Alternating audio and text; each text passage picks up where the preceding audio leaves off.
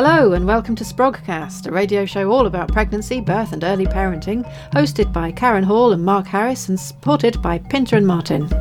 This is episode 14 of Sprogcast, the one with all the sex. I'm Karen Hall and my co-presenter is, as always, the inimitable Mark Harris. Hi, Mark. Hi, Karen. I'm really looking forward to this episode. We've got lots to talk about, as well as an interview with agony aunt and social psychologist Petra Boynton. Is there anything else we need to tell them about, Karen? We should mention our sponsor. Sprogcast is brought to you by Petra and Martin, an independent publishing company specialising in pregnancy, birth and parenting, psychology, nutrition and yoga at petraandmartin.com. What else? Facebook.com/Sprogcast. Come and talk to us. We'll come back to that in a minute. And Sprogcast Live, our first live event. You're all invited. It's completely free. It's at Efraspace in South London. We are asking people to book tickets, but you can do that through the Efraspace link, which we will put again on the Facebook page. It's on 14th of July in the evening. We've got some brilliant speakers. We've got Natalie Meddings from Tell Me a Good Birth Story, Dr. Amy Brown, who's a researcher in breastfeeding and stuff, Rebecca Schiller from Birthright, and our own Natalie Corden. Wow, and we'll be there. Yeah, you and me. We're going to be there. I'm excited. The closer we get to it, the more excited I'm getting. I gather we've actually already had some bookings as well. Ooh, and it'll be an opportunity for people to see Efraspace. You know, I've been there once when it was just a little bit more than a building site, but it was still looking good. It's going to be great on July the 14th for sure. I'm excited. Yeah, very. And I guess the shop will be open. People can buy books. Yeah. Who wouldn't want to buy books? I'm particularly thrilled, obviously, with all the guests, but having Rebecca Schiller there will be fantastic. Yes. So what's in the news? Well, I was on the radio this week. I had an early morning phone call when the Daily Mail published their piece on the RCM's statement regarding abortion law. Right. So what was their statement? Well, the Daily Mail statement was, you know, the impression was thousands of midwives are up in arms because the RCM, is she the chief exec, Kathy Warwick? Yeah, I think so. I think she's the chief exec. Leslie Page is the president. The chief exec had given notice of an RCM statement paper, I think that's what it's referred to, in that the RCM were supporting the move to take the abortion law outside of criminal law effectively. And the suggestion is that abortion at any gestation should not be a criminal offence, but should be the decision should be taken in kind of tandem with a discussion with medical staff, taking into consideration the woman's unique situation and her well-being. So basically it should be treated as any other healthcare decision. Well, yeah, there was a case, and I know Natalie posted on Sprogcast, I think, the link to the case in question, where a woman aborted a baby herself at 24 plus weeks using some form of poison and was sent to prison for that. And the RCM was basically in line with the other organisation. Is it the BAPS? Is it Pregnancy Advisory Service, BPAS? That's right. And the Daily Mail were pointing out that Kathy is also a senior member of that team, and they were suggesting A, there was a conflict of interest. They were suggesting B, that many midwives were up in arms, and there was a letter written to the RCM signed by midwives. And of course, you know, Kathy pointed out, and the RCM pointed out, that their position really hasn't changed. They've always advocated the autonomy of a woman to make her own choice, and they just want it taken out of, you know, criminal legislation. And obviously the Daily Mail had its own take on it. If you read the Telegraph article, it was very certainly more measured and considered. Yeah, and we put the Telegraph article on the Facebook page as well as the RCM statement. I went on the radio after someone who had very strong convictions about when life began. You know, she was arguing very strongly. Her position happened to be a Christian one. I guess there would be other people of different religions who would take a similar view. And her view was life begins at conception. But legally, that's not the case anyway, is it? I made the point on the radio that, legally the baby doesn't have rights until it's existing external from the mother. I did make the point on the radio, of course, if you believe that life begins at conception, abortion becomes wrong at any stage. I think the RCM got bashed when their position was pretty coherent to me. Yeah, it makes complete sense to me. It does to me. The autonomy of the woman to make her own decision should be paramount at all times. She's the source of birthing power. She's the source of all choices when it comes to her own body and her own life. This is what they say, isn't it? I'll read it. The RCM believes that if we are to be advocates for women, then we must advocate for choice on all aspects of their care. This is not about being for or against abortion. It's about being for women and respecting their choices about their bodies. I really like that. That's brilliant. It's brilliant. And the other thing to bear in mind is that the RCM supports conscientious objection, if that's the right word. So, midwives that for, their own reasons don't want to partake or be involved with terminations or abortions, whichever word we're using, they support their right to opt out. And that hasn't changed because of their statement. I'd like to use the word abortion. I'd like to call it what it is and not be ashamed of it. I'm with you on that. When I was on the radio, it's very difficult talking about something that will evoke such a visceral response in the community that's hearing what you say. Was there any response to you as a man talking about women's right to have an abortion? No, there wasn't. No, I was introduced as male midwife, independent midwife. I'd like to think that my position on it is as woman-centered as I could possibly be. Well, yeah, and knowing you, I know that's the case, but there are going to be people out there who say, well, what right has a man to even comment on this? I probably haven't got any right, really, apart from the boundaries of my own experience and opinion. Yeah, though your experience of pregnancy and birth is very different to, let's call it, the vast majority of men. Yeah, I would say so. Yeah, I humbly I would say so, but it filters through that knowing that at a very intuitive, deep level, birth is a mystery to me, and will remain a mystery to me, as are women generally. And I'm not being flippant. That's right. You know your place. The moment I start looking upon birth as just the same old is the day I need to start to drive a bus. Yes. It's always a majestic unfolding. It's always a mystery becoming apparent for me. And when it stops being that, I need to do something else. So are we saying that Sprogcast is officially in support of the Royal College of Midwives being in support of the decriminalisation of abortion? Well, I am. And good. You are. Yeah. Oh, yeah, I am. Yeah, without a doubt. It's an issue we've not really discussed at all on Sprogcast since we're about the birth and the pregnancy. It almost seems to be something slightly outside of our remit, but I think it perhaps isn't. So maybe we'll talk about it sometime. I think, talking about early gestational miscarriage, these are abortion are all issues that I think we should consider including in our scheduling, Karen. I will add them to the list. What have you been reading? Who, me? I've been reading, and I posted the picture on the Sprogcast. The Functions of Orgasms by Michel Odent. And this is because we want to talk about sex. Yeah, and Michel Odent places orgasm and sex at the center of his understanding of birth unfolding. It's really at the center of his understanding of the physiology involved in the context of us being mammals. And of course, the book is called The Functions of the Orgasms, plural. And he talks about, the sexual orgasm.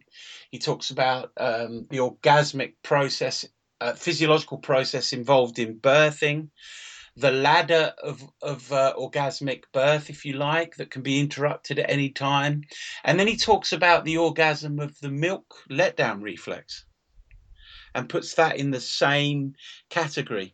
And then he says something really quite radical, is he links those orgasms to experience of transcendence. And he says that cultures gone by saw orgasms as a transcendent experience that lifted us out of the mundane. A very good book. Okay, so he's using the word orgasm quite loosely there, isn't he? Yeah, well, I guess he is. I mean, he makes the point that climax comes from the Latin for climbing a ladder or ladder. In the book, and he does it with some exactness. He goes through the physiology involved in sexual orgasm, in birthing, focusing particularly on the it's not the ejaculation reflex that midwives talk about at the second stage, is it? It's the ejection. I always say Yes. ejaculation, which is more Don't get appropriate. those Well, wrong. it seems more appropriate. Yeah, Is ejaculation. it? I think well, maybe not then. All right. What's it called? The ejection reflex, or you know what I'm talking about? You're the I midwife. know. People who are listening will know what I'm talking about. Good. They're all shouting it. They're all in their cars screaming it at the radio right now. He goes into the physiology and links them very clearly. And you know that saying which I use a lot, which is orgasm and birth are one event separated by time, dates Yeah. back to a much earlier period. A woman whose name I'm searching for, who coined that phrase. Her name was Helen Deutsch, who had the experience of giving birth and breastfeeding, considered sexual intercourse and giving birth as two phases of one process divided only by a time interval. Quoting, he says, just as the first act contains an element of the second, so the second is impregnated with pleasure mechanisms of the first. I even believe that the act of birth represents the pinnacle of sexual pleasure. Furthermore, according to her, breastfeeding is an act of sexual enjoyment at the heart of which the mammary glands plays the part of an erogenous zone. Wow. That's quite strong. It's very strong. I, for me, the foundation of all the work I do preparing predominantly male partners for birth is rooted in an understanding that the physiology is so intimately linked to the intimacy of a woman releasing herself into orgasm that it's foundational, because when a man has an insight about that link, he starts making the jumps to, oh my goodness, well then environment is far more important than I imagined. Michel Odent makes the point that it's our neocortex, the new kid on the block when it comes to our evolving physiology, that's really interrupted our experiences of the orgasms of life. I do this exercise in the groups that I run, and I ask the participants to think about the kind of context that would be more likely, in a general sense, for her to release herself into orgasm. After we get through the jokey bits, you know what I mean? Yeah. Men almost universally say the same things. They say dim lights, they say warmth, they say a sense of trust. Some of them will say music, not always Barry White, but you get the idea. You know what I'm saying? Yeah. There's an intuitive understanding about the context that's more likely to create an environment where she can release herself to orgasm. And then when we make an application of that to the birth environment, they get it as an insight. I was flicking through Sheila Kitzinger's Birth and Sex, which I read a few years ago after I'd seen her speak. And you remember I didn't like her autobiography very much. No, I remember. But this I really loved. Yeah. It was so good on a kind of basic here's how birth works level. Yeah. It's great on the stuff about environment and hormones and things like that. And it's sort of the kind of book that I'd want to give people. But because it's about birth and sex, that's its title, it seems less accessible to me as something that I would necessarily give to people who had not yet had a baby. Yeah, it's a shame in a way, isn't it? Because it just seems a bit out there. And actually, if you open it's not heavy and read it, it isn't. It's not the Kama Sutra of birth, is it? Absolutely That's not. the point. It's a brilliant book, underread, I'd say. Yeah. The other thing about functions of orgasms. Now, I had deep respect for Michel Odent, right?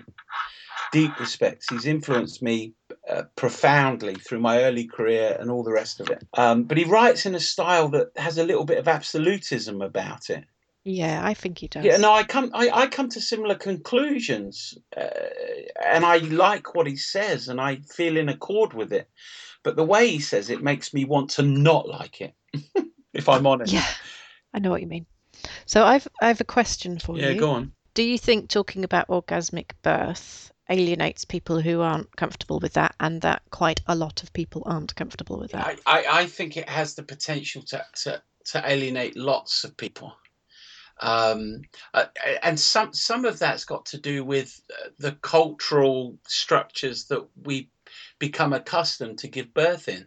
So our cultural structures are such that when women think and couples think about birth, the idea of being orgasmic in a bright room with an audience would be an anathema to what we've come to expect the environment will be like. So that's the first thing. You know, when you talk about being orgasmic at birth, you know, people think, well, I can't imagine that ever being a possibility within our cultural melee. The other thing, of course, is there is a percentage of women who wouldn't necessarily report it, but don't have a referencing experience for orgasm. So it would alienate that group, however big it is or however small that group is. And then, of course, there's there is a group of women who have suffered abuse who will be alienated by it. So I think it should be a narrative that we're willing to discuss and talk about. Because if Michel Adont's close to the mark in terms of physiology, it potentially has some real importance to our discussion about birth. I'm really on the fence about it. I think it's my kind of eternal worry of, will people think I'm a bit bonkers if I say this? And having to kind of get over that is one part of the challenge. And say, actually, is it useful for me to say this anyway, even if people do think I'm a bit bonkers? And also knowing that, you know, doing what we do, talking about what we talk about, you and me and all the other people who are listening to this probably, we're so far down the line of tolerance of difference and behaviour in this context that we can say stuff that feels completely comfortable to us, that is just miles out there for your average person who's only just starting to think about whether or not they want to be near the machines that go beep or tucked up at home having their baby. No, I get that. Certainly in the groups that I run, when I introduce the idea of orgasm and birth being one event separated by time, it is one of the biggest shifts that I get in the program. You know, when men see that and when men have an understanding about that, it does seem to change their mind about quite a number of things. Yeah. I mean, we haven't talked about letdown reflex as an orgasm either. No, and that, you know, is that something that's widely said? It's not something I've ever really considered. Well, there certainly is a growing number of women that report orgasming while breastfeeding. Yeah, and I'm not saying that isn't the case. I think that's part of the whole picture, but that to talk about that generally when the entire nitty-gritty of breastfeeding is probably, well, basically a lot more gritty than anything else. Nitty. If you like.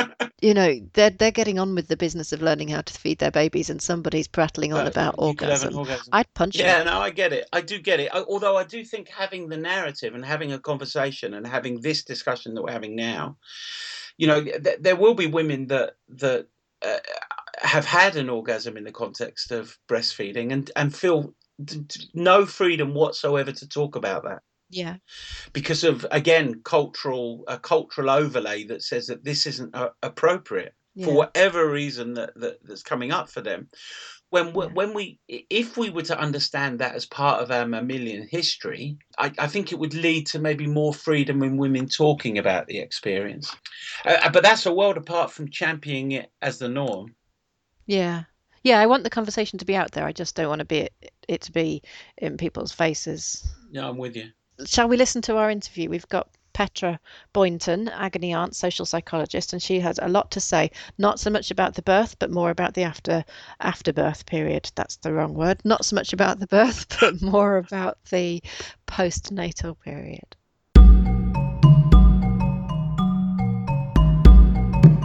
My name is Petra, and I'm an agony aunt. That's really cool. We've never had an agony aunt to talk to before. You're right. I think we're kind of a dying breed, actually, I'm sad to say. There's fewer and fewer of us left now in media, so it's I guess that's because the forums and the peer support replace you. I think it's partly that, and I think it's partly that it's an expensive service. actually, to offer kind of, one-to-one feedback and care for a large readership is costly. So it's partly, I think, groups have replaced advice giving, but it's also, I think, that the change in media has also made us too costly for our own good. And you're not just sort of an old granny with lots of experience to offer. You've got a background in psychology.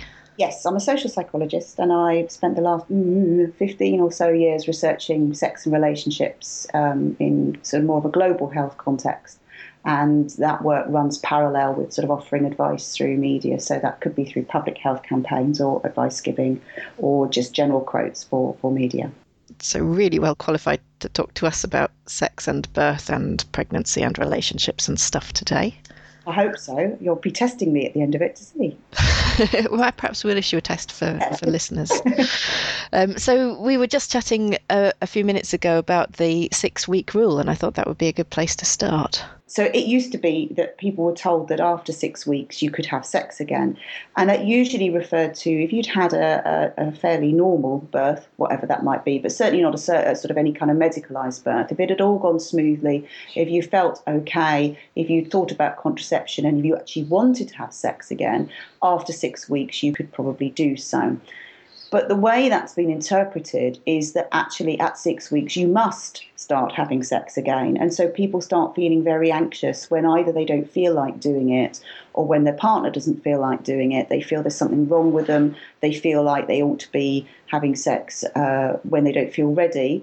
And also there are those who actually have sex before 6 weeks who themselves also feel quite strange and abnormal for doing what they think is wrong. So the quick answer really is there is no rule and there is no right amount, and this is not measured in time. It's measured in how you feel. Yes, indeed. And measuring things just because we can measure them in time is never really very helpful in this context. I suppose that's part of the whole package of getting back to normal, and 6 weeks, 6 to 8 weeks to kind of emerge from the newborn fuzz of weirdness that you get when you first have a baby. Yeah, and I think that's the interesting thing again about this sort of sense of getting back to normal, when that implies you're getting back to what you were like before you had a child, and this is your new normal. So it's going to be different, and it's different whether you have one child or whether you have multiple children. It's different whether you've got existing siblings or stepchildren. It's going to be different depending on what your relationship was like before, what you were like, what your age is like, what kind of family support you have. There's so many different factors to take into account. But instead of sort of thinking about getting back to, because you can't go back, you're kind of here now and it's new and it's all going to be changing from here on in. It's about thinking almost about, well, going forward, where do I want to be and what suits me and my partner and our family setup, rather than thinking what actually is right. And for those who aren't in partnered relationship, what suits me, maybe thinking about dating further down the line. Where does it come from, the 6 weeks? Well, I think the original 6-week deadline was a health one. It was sort of suggested because I think it was really aimed at stopping people getting pregnant very quickly after being pregnant. I think that was the original idea for it. And it gave sort of space. It also coincided with the 6-week check. And I think that's where people can get confused, that you usually go in at around 6 weeks or so just to check that you're okay, that baby's okay. And that's the point normally, because you're kind of captive, that if they haven't already given you the contraception talk, they'll give you the contraception talk. And it's all basically designed to sort of think around what are your choices, what are your options.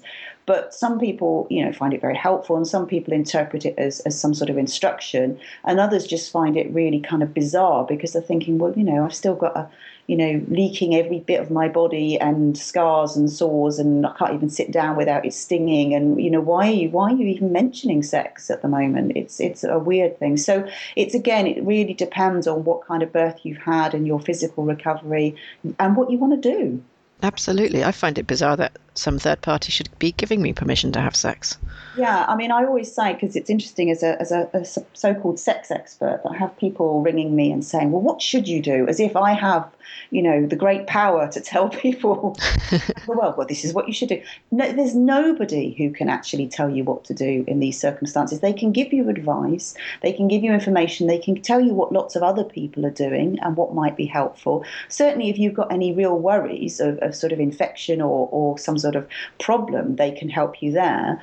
But ultimately, this is going to be something to negotiate between you and a partner. And I think some people find that reassuring to know nobody else can tell you what to do.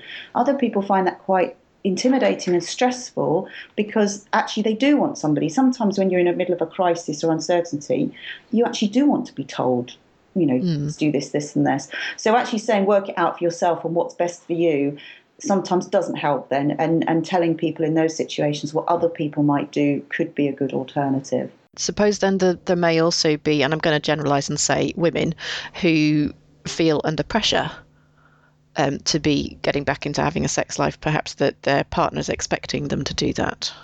Yeah, I mean, that's a really interesting one, because it's always set up in that way. And I think it follows from a sort of general stereotype that assuming here that partners are going to be men, and that there's this assumption that partners who are men are always sex crazed and they're going to want sex as much as possible. So if you look at a lot of pregnancy advice around sex, it's sort of suggesting that you've got to kind of keep him happy, and you may not really want to do it, but he's going to be up for it. But he should be sympathetic, but he's still going to be up for it. And after the baby again, well, you better get back in the saddle, otherwise, you might lose him. And that puts an enormous amount of pressure on people who are not really feeling like having sex very much.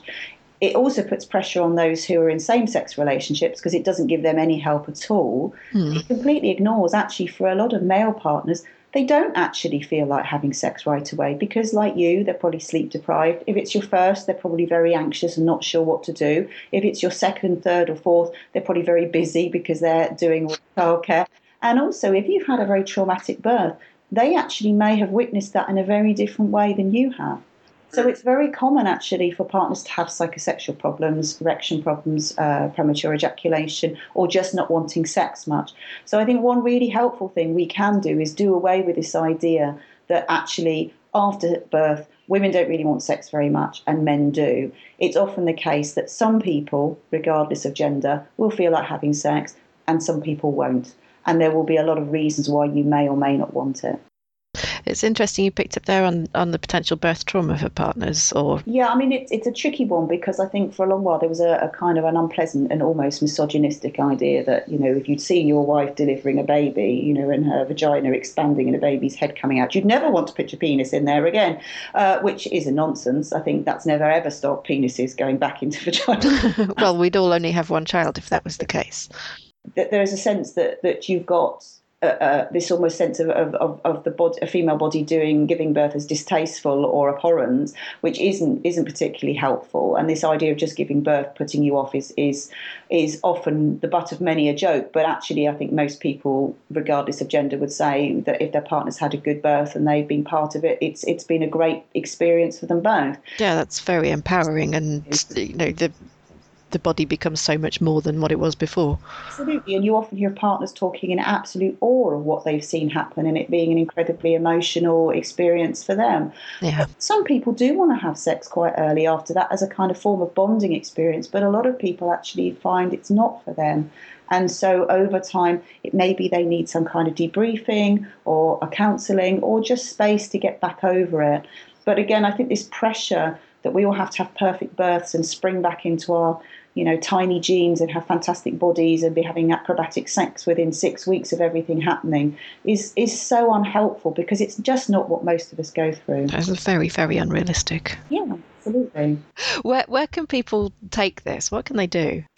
Well, I think it depends on what you want to do. I'm always a bit wary that you can almost make something into a bigger crisis than it needs to be by having kind of big talks and lots of angst-ridden discussions about it. I mean, for a lot of people, it fixes itself by itself. If you acknowledge this amazing thing or this traumatic thing or this beautiful thing or this difficult thing or this just, this thing that happened, you've had this baby has occurred for you, and that it's going to disrupt your life and you've got to learn how your life will be from here on in. Some people find in time, stuff just changes and you find that you're back having sex and there's no need to think about it. Some people do like to talk about it and plan ahead. They probably want to also read all the baby books and be well prepared. I'm one of those people. And for them, it's helpful to talk about what's going on in advance. So some people during pregnancy like to sort of anticipate what they think will happen and make plans for it. And some people like to address it as the need arises. I mean, most often what tends to happen is that actually fairly soon after you've had a baby and in the months that follow, it's not something you're thinking about. But then you sort of think, oh, actually, it's been 6 months and we haven't had sex. I can't remember the last time I shaved my legs, and I can't remember the last time we kind of actually talked to each other apart from discussing babies and things like that. And for some people, it's like, fine, that's good. That's what it should be like. And other people, it's like, well, maybe we should have sex. But alongside that, there's also working out why you want to. So there's often the anxiety we already picked up on of, I think I should be doing this because everybody else is, or if I don't, my partner will leave me, or I'm failing as a partner. So noting what's driving it. Is it driving it because you're thinking, actually, I fancy it. I really do. I want to have sex again. Or is it because you feel you should? Is one really important, I think, step forward. The second thing is to also think about, and you can do this whether you're pregnant or at any point during the time you've had a baby, is to start thinking, what does sex actually mean? When I say to people, what does sex mean? They usually look at me as if I've lost the plot and say, well, everybody knows what sex means. But actually, if you ask people in research what sex means, they don't always say the same thing. So normally we take it as code for penis in vagina sex. And when you're talking about getting back in the saddle and getting back into having sex, that's what you're really talking about. You're talking about, when are you going to have penis and vagina sex? When is your vagina going to be recovered enough from birth to have that kind of sex again? Or if you've had a cesarean, when's your cesarean scar going to be recovered enough so that you can feel comfortable having sex again? That is important for lots of people. There are lots of people who enjoy penetrative sex, be that with fingers or penis or sex toys. So, I'm not going to start talking about the fact that you don't want to do it.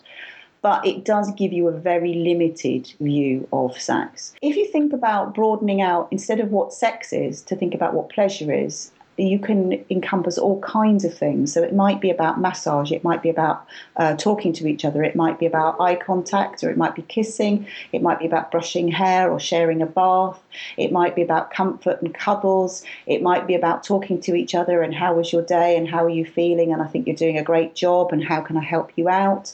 It might be about kindness, it might be about compassion, it might be about talking about sex that you plan to have. It might be about holding each other while you explore masturbation to see how your body feels. It might be about taking things very slowly. It might be about getting completely drunk and just trying it to see what happens. I mean, there's so many different ways that you might do it, that if you think about it, a good example I had was that we sort of used to talk about sex as a sort of a 3-course meal. So there was foreplay, and then there was the main course, which was intercourse, and then there was dessert. And I was never really sure what that was. What's dessert? I don't know.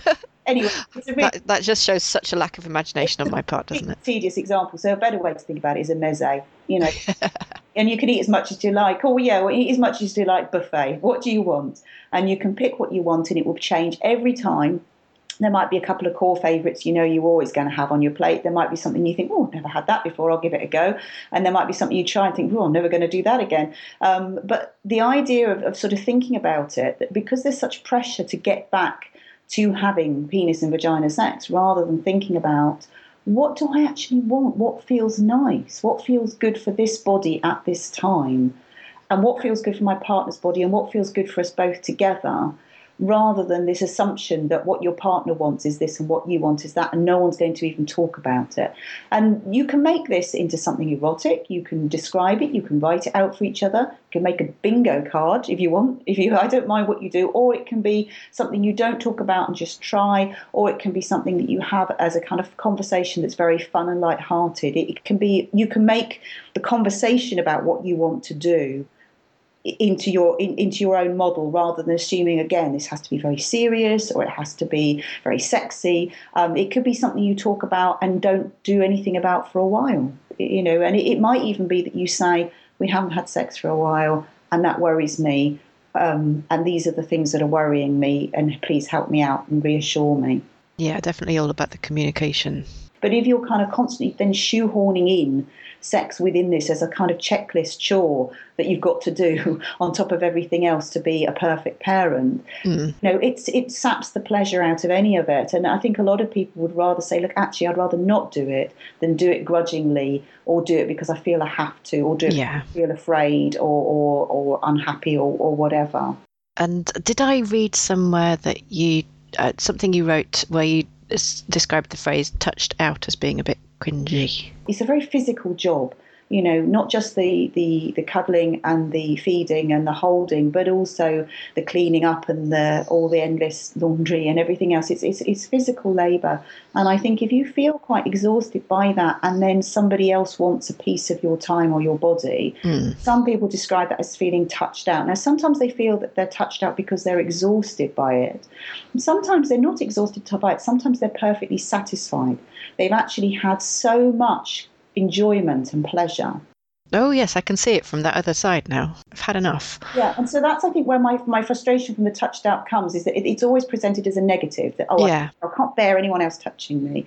So if it's, if your partner is grabbing you, or you feel like your partner is grabbing at you when you've been grabbed all day by your children, it's understandably not necessarily going to be pleasant for you. But another way of looking at the touched out sort of description is actually that you've really enjoyed, the feeling of your baby on you, or your children as you've cuddled, or you really enjoyed holding them or carrying them all day.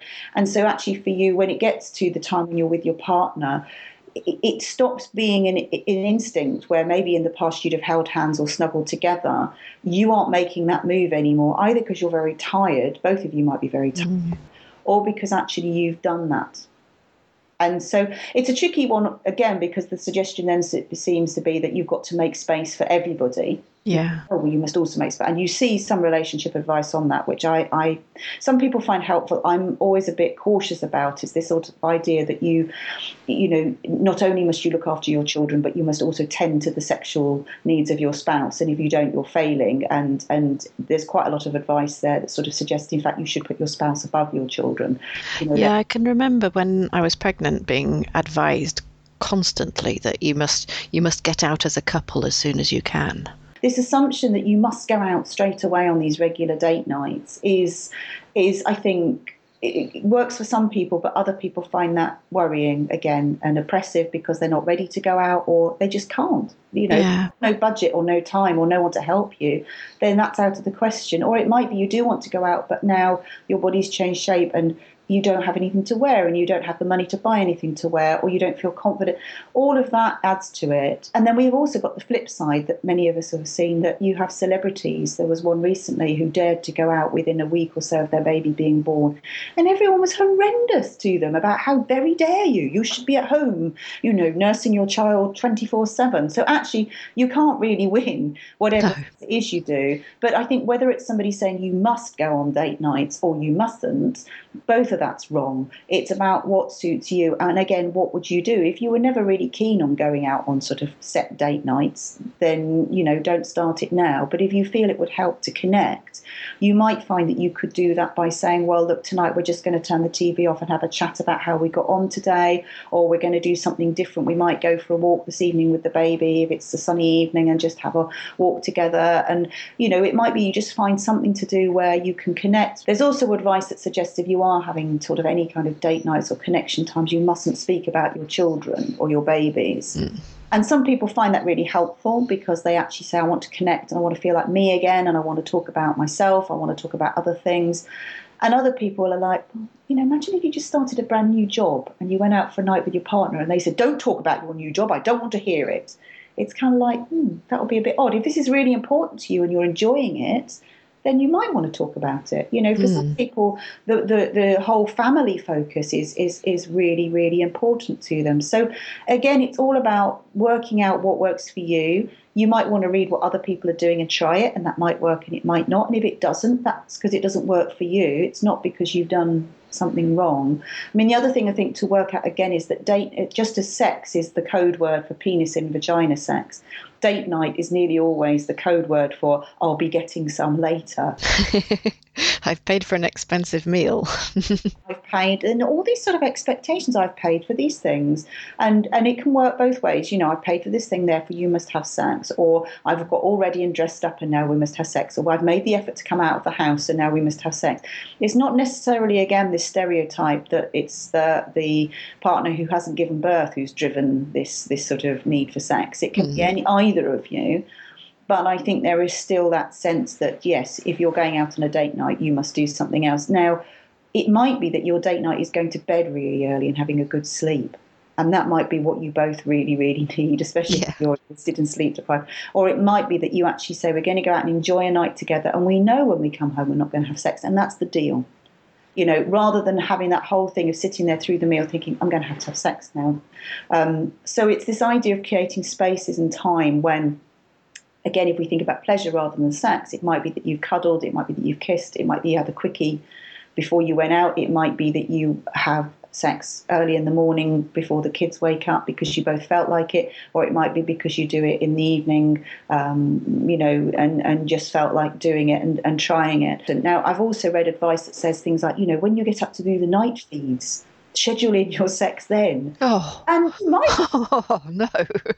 There will be people listening who are going, oh, yeah, busted, we've done that. But there will also be people who are thinking, dear God, no. That's me. Yeah, I mean, if you're already snarling at your partner over the night feeds, you're not probably going to want to have sex. So, I mean, again, these are just ideas. They're not carved in stone things. And I think it's worth remembering that when it becomes prescriptive, it's a problem.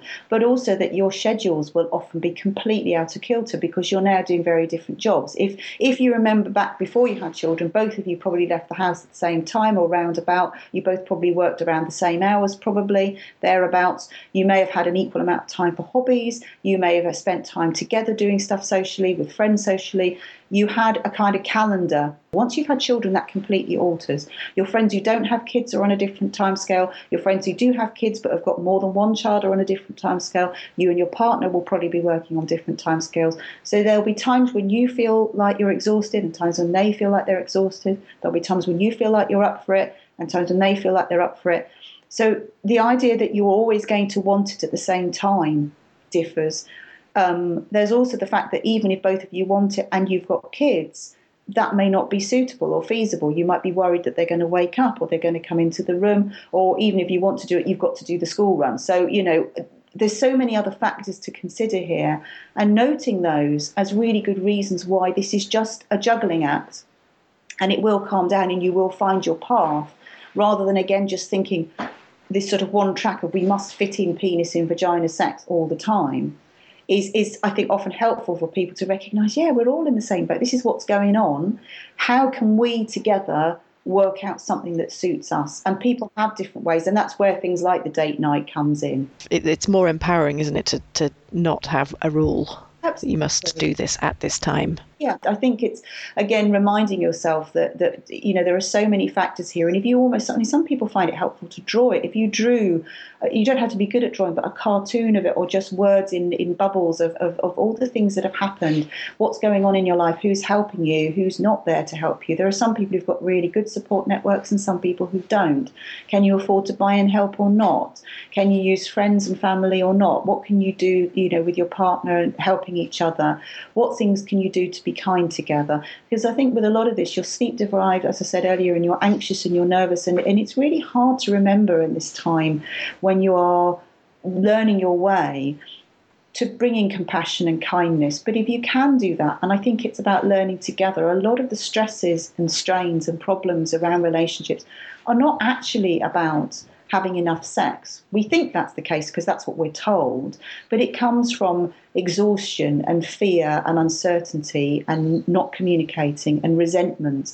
When you're tired and stressed and anxious and then your partner wants to talk about sex, you're not in the best place to hear that. No, that's never a good time. No, it's not. You hear that as a complaint or a criticism, or, oh my God, I can't cope and now you're going to leave me, or yes, I knew you thought I was fat, or whatever else it is that's in your mind.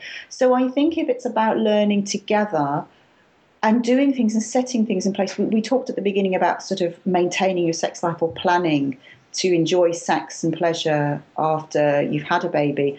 But you can also do lots of stuff together that's nothing to do with sex that actually really does help your relationship and reduces resentment. And the interesting thing about this is mostly around things like housework, looking after the children, even if you're, one of you's out all day and one of you isn't. So a lot of people I hear from say rows spring up, not about necessarily the lack of sex, but the fact that your partner has asked for the 15th time where your 3-year-old socks are and where the baby's nappies are kept, even though the baby is now 6 weeks old.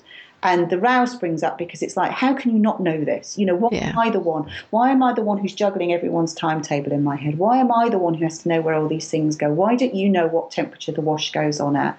Why don't you know what food the kids like to eat for their tea? Why am I the one who's cooking at the end of the day? All of these things are very toxic, I think. And there's nothing really about having children that really comes all that innately. We're told that it does, but a lot of it you do have to learn. Some of it's instinctive, but most of it isn't. And a lot of us now have not had a lot of experience around children. So this is actually something you both need to work out together. Quite often it's the case that you often think you're doing more when you're doing more stuff you don't like. So if one of you really hates a chore and the other one doesn't mind it, can you do some sort of exchange? Can you put off doing stuff? Do you need to do all of this housework all of the time? Can you do stuff together? What's a way that works for you? Because quite a lot of the advice that I see for the partner who's not had the baby or the partner who's working outside the home is if you help out with the chores, and that includes childcare, your reward is sex. And quite often that leads to even more resentment and fury. Yeah, because it's not helping out, it's doing. And it's what you should be doing. And it's about working out for each other what your schedule should be. And I can't sit here and say what is right for everyone, because everyone's, preferences differ. And we can all work out things for each other. But I think if resentment is building up because you feel you are the one doing everything or remembering everything, or you are the one who's tasked to do stuff, really both of you need to know how everything works. Yeah. We're back to protecting the relationship being the more important, really much more important. And that's not about protecting the relationship by prioritising one of your sexual needs above everything else. It's about protecting the relationship in terms of a friendship and companionship and compassion and care and respect and love. And all of these things sound kind of really strange when you think about the way we normally talk about sort of, buying sexy knickers and candlelit, suppers and all the rest of it. I mean, if you want to do those things as well, that's fine. But it's really hard to do those things when other stuff isn't working. And it's the other stuff that tends to be the thing. But we're getting better at talking about this, and having parenting groups and things can help. But it doesn't always help. And sometimes I think partners don't know what to do with that information. So it's about being there for each other, but also finding other places you can go for help and coming back and saying, just as you do with parenting, you'll find as your children grow, you don't always get it right. And sometimes you have to say to your kids, God, I just messed that right up. I did that completely wrong. Let's rewind. Let's start again. Yeah, I think that's so interesting. There's just so much to say, isn't there? Yeah. Every time I talk about this, people always come back with their own experiences or their own ideas, and always a yes but, which is good. I like yes buts, because they'll be like, well, yes, but you said this, but for us, this worked or this didn't work. So I think if people are listening and they've got their own observations or experiences or just questions they want to come back with, and we can revisit this in a few months' time or a few weeks' time, I'm more than happy to do that. That would be wonderful. Thank you. And is there any way people can find out more about you or contact you? Yes, if you want to get in touch, I'm at Dr. Petra, that's DrPetra on Twitter, or they can email me, which is info@drpetra.co.uk, that's drpetra.co.uk. Or I run a project that all of this is called From Bump to Grind, which is really about all the stages of kind of pregnant or not staying pregnant or staying pregnant, and what happens when you've had a baby. And I mainly started doing that because I thought, having kids myself and studying sex, I'd be the super expert, and suddenly discovered, actually, no, I don't know anything. This is really hard. And when I looked for evidence, I found it really difficult to find that was useful for me. So for me, this is an ongoing conversation. And if people want to carry on asking questions or talking about it, I'm in the process of writing a book about it at the moment. So all of that's very useful to me to make sure I'm on the right track. Great. That's wonderful. Thank you so much for your time. I've really appreciated talking to you. Take care. Bye.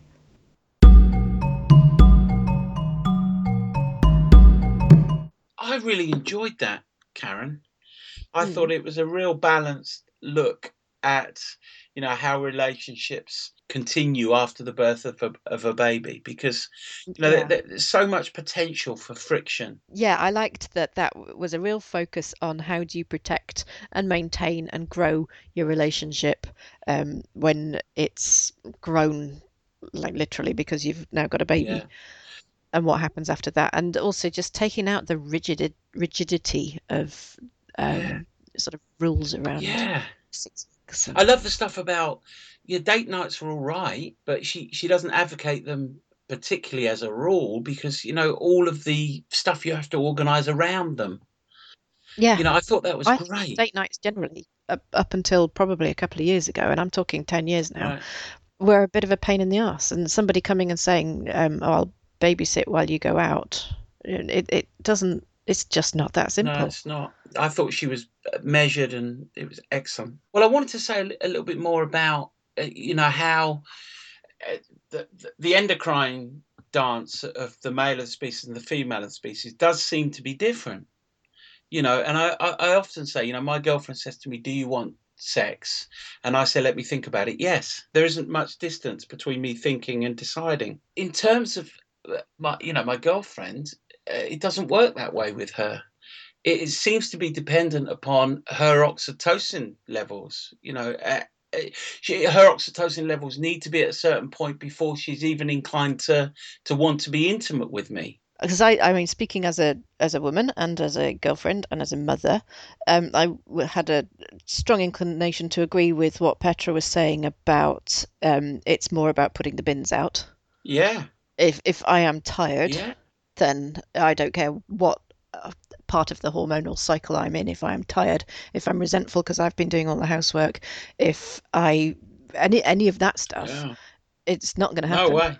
No, I mean, this sounds silly in a way, or a bit strange, but me giving loving attention and focus and kind of unedited time to my 6-year-old son has an impact on my girlfriend's oxytocin levels, and therefore the likelihood of there being any sexual intimacy. Yeah, I mean, I see that might be the case, but I don't like the idea that the implication could be that you do things in order to get sex. No, I get that. No, I get that. And I'm not saying that you do, just I generally might, speaking. Karen, but Okay, so you might do that, and that does make you a bad person, Mark. what's really going on inside us filters through in so many ways. So, if I am giving attention to my son, or putting the bins out, or doing something, inverted commas, loving for my partner, but yet my motive is something else, I cannot not communicate my motive. That's what I'm saying. But equally, if you've spent that time with your son, which means that she perhaps didn't need to, and that's quite relaxing for her, that in itself could be the thing that helps. I guess what I'm saying, I see what you're saying, in as much as, doing this stuff just because you want sex is the anathema or the opposite of what we're talking about, because it's not going to create an environment where her oxytocin is going to go up. No, it's going to create a sense of Because obligation. she'll know, and that's basically not really consensual sex. I mean, I think when it comes to consent, what you should be looking out for, what you should be holding out for, is enthusiastic consent, not just well, I suppose we should. No, then. I'm with you. I'm suggesting that if one was doing it for sex alone, that would communicate in some way. She would know, or even he would know, I guess, that was going on. Yes, that's true. We ought to perhaps consider that men get tired and tense too. Yeah. And sometimes they need to be looked after, poor things. Yeah. So what does everybody think? Do come and tell us. Facebook or Twitter are your friends, and we'd love to hear from you, and we'd like to know how you enjoy this episode. I'm just reviewing what we've had on Facebook lately. We've got a lovely comment from Fiona Cook, who enjoyed episode 11, which was the one on twins. And she commented that remaining positive and supportive is a simple skill. It should be taught in training for the NHS when learning about the risk. And Megan Stevenson, who I know Says she finds us thought-provoking, but also often entertaining to listen to your conversations on long car journeys. I liked the often entertaining. We've got some comments on Twitter as well. I think Sophie at Mum to Midwife, she's offered to transcribe some of the episodes for us. Yes, this was a suggestion from Nicole Hasty, who we interviewed for the attachment parenting episode, and said, wouldn't it be nice if we could transcribe them so that deaf people could listen? That's fantastic. Deaf people could listen, Karen. Yeah, I heard myself. Yeah. Shush! Read the next Twitter out. Melinda Morals at Lovebirth LLC. Just subscribe to your cast. Look forward to listening. Well, I hope you're still enjoying it now you've listened. Yeah. Melinda, if you haven't been put off get in yet. touch, will you? We had some words from Pinter and Martin to mention. So new books for June include the paperback edition of A Passion for Birth, which is Sheila Kitzinger's autobiography, which I lukewarmly recommended earlier, and a new edition of Penny Armstrong and Cheryl Feldman's A Midwife's Story. I just received in the post yesterday a copy of Rosie Knowles' Why Baby Wearing Matters. Yeah, I got that too. Looking forward to reading that. Yep. And they also wanted us to mention their listening party every month on the 25th, which is when Sprogcast comes out. They have it on in the shop. Oh, that's great. So you can sit and listen over a coffee. Brilliant. Have you got anything to endorse this month, Mark? I have. Is it the endorsement that I cut out of last month's episode? Yes, it is. Let's hope it makes it in this time. I want to recommend a book by a chap called Andy Puddicombe. His book's called The Headspace Guide to a Mindful Pregnancy. I discovered the Headspace app about 3 months ago, and it's basically an app that encourages you to have a daily practice of mindfulness. I've been doing it consistently now for, I think, 3 months, 15 minutes a day. Are you having a mindful pregnancy? No, it's the Headspace app that led me to his other writings. The Headspace app, it's free to subscribe to get to download. You get 10 free practice sessions, and if you want to subscribe, it does cost money. Once you've subscribed, you do get the opportunity to do a mindful pregnancy program in there, which is 30 sessions long. But he's written a book called A Mindful Pregnancy. Back to the app itself, I've got to be honest, I've been pretty much drawn to some form of daily practice in terms of meditation for a long, long time. And this is the first time really that I've managed a daily practice consistently. Right. I am noticing the effects on my life generally, to be honest. What he's done is he's taken the things that he teaches about mindfulness and applied it to birth. It's available in book form. As I've said, it's also available on the app. But you can't get to it until you've done the foundation course and subscribe. But the book, I think, is about £8, and it's excellent. Yeah. It's a great introduction to the benefits of how mindful practice and some mindfulness can be really helpful and supportive through the pregnancy and the birthing process itself. Thoroughly recommend.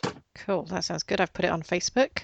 My recommendation is Emma Pickett's book, You've Got It In You, A Positive Guide to Breastfeeding, which she sent me, and I read it, and I thought it was really nice. It's very positive. It's full of very accurate, good information. She is the chair of the Association of Breastfeeding Mothers, so I would expect no less of her. Loads and loads of signposting in it. I think that the book was originally meant to be an ebook, and so a lot of the signposting is web links, and I think they might go out of date and they looked a bit untidy, but other than that, just very, very good source of information. So this is currently the book I would give to a new mum, because Heather Welford's wonderful book Successful Infant Feeding is out of print. Oh, and that's quite an endorsement for you, Karen. I mean, you are a breastfeeding specialist, and let's be honest, you are, in my experience, quite discerning about these matters. Picky, I think, is the word you're looking for. Very, very picky. So yeah, that's my recommendation. Excellent. I haven't got a copy, so I wouldn't mind a read of that.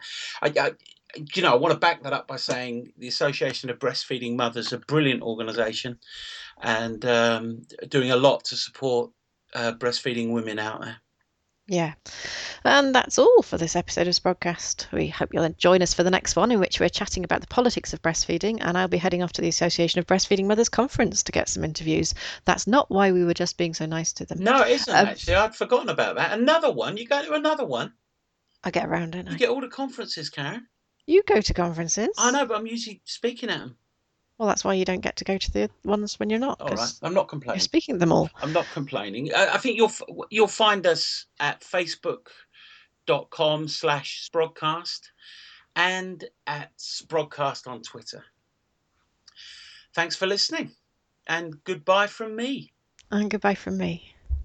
You've been listening to Sprogcast with Mark Harris and Karen Hall. Sprogcast is supported by Petra and Martin. For all your pregnancy, birth, breastfeeding and parenting reading, check out pinterandmartin.com and enter the code SPROGCAST for an additional 10% off. Sprogcast is produced by Karen Hall with technical assistance by Pete Hall, and our branding is provided by Nick Hilditch.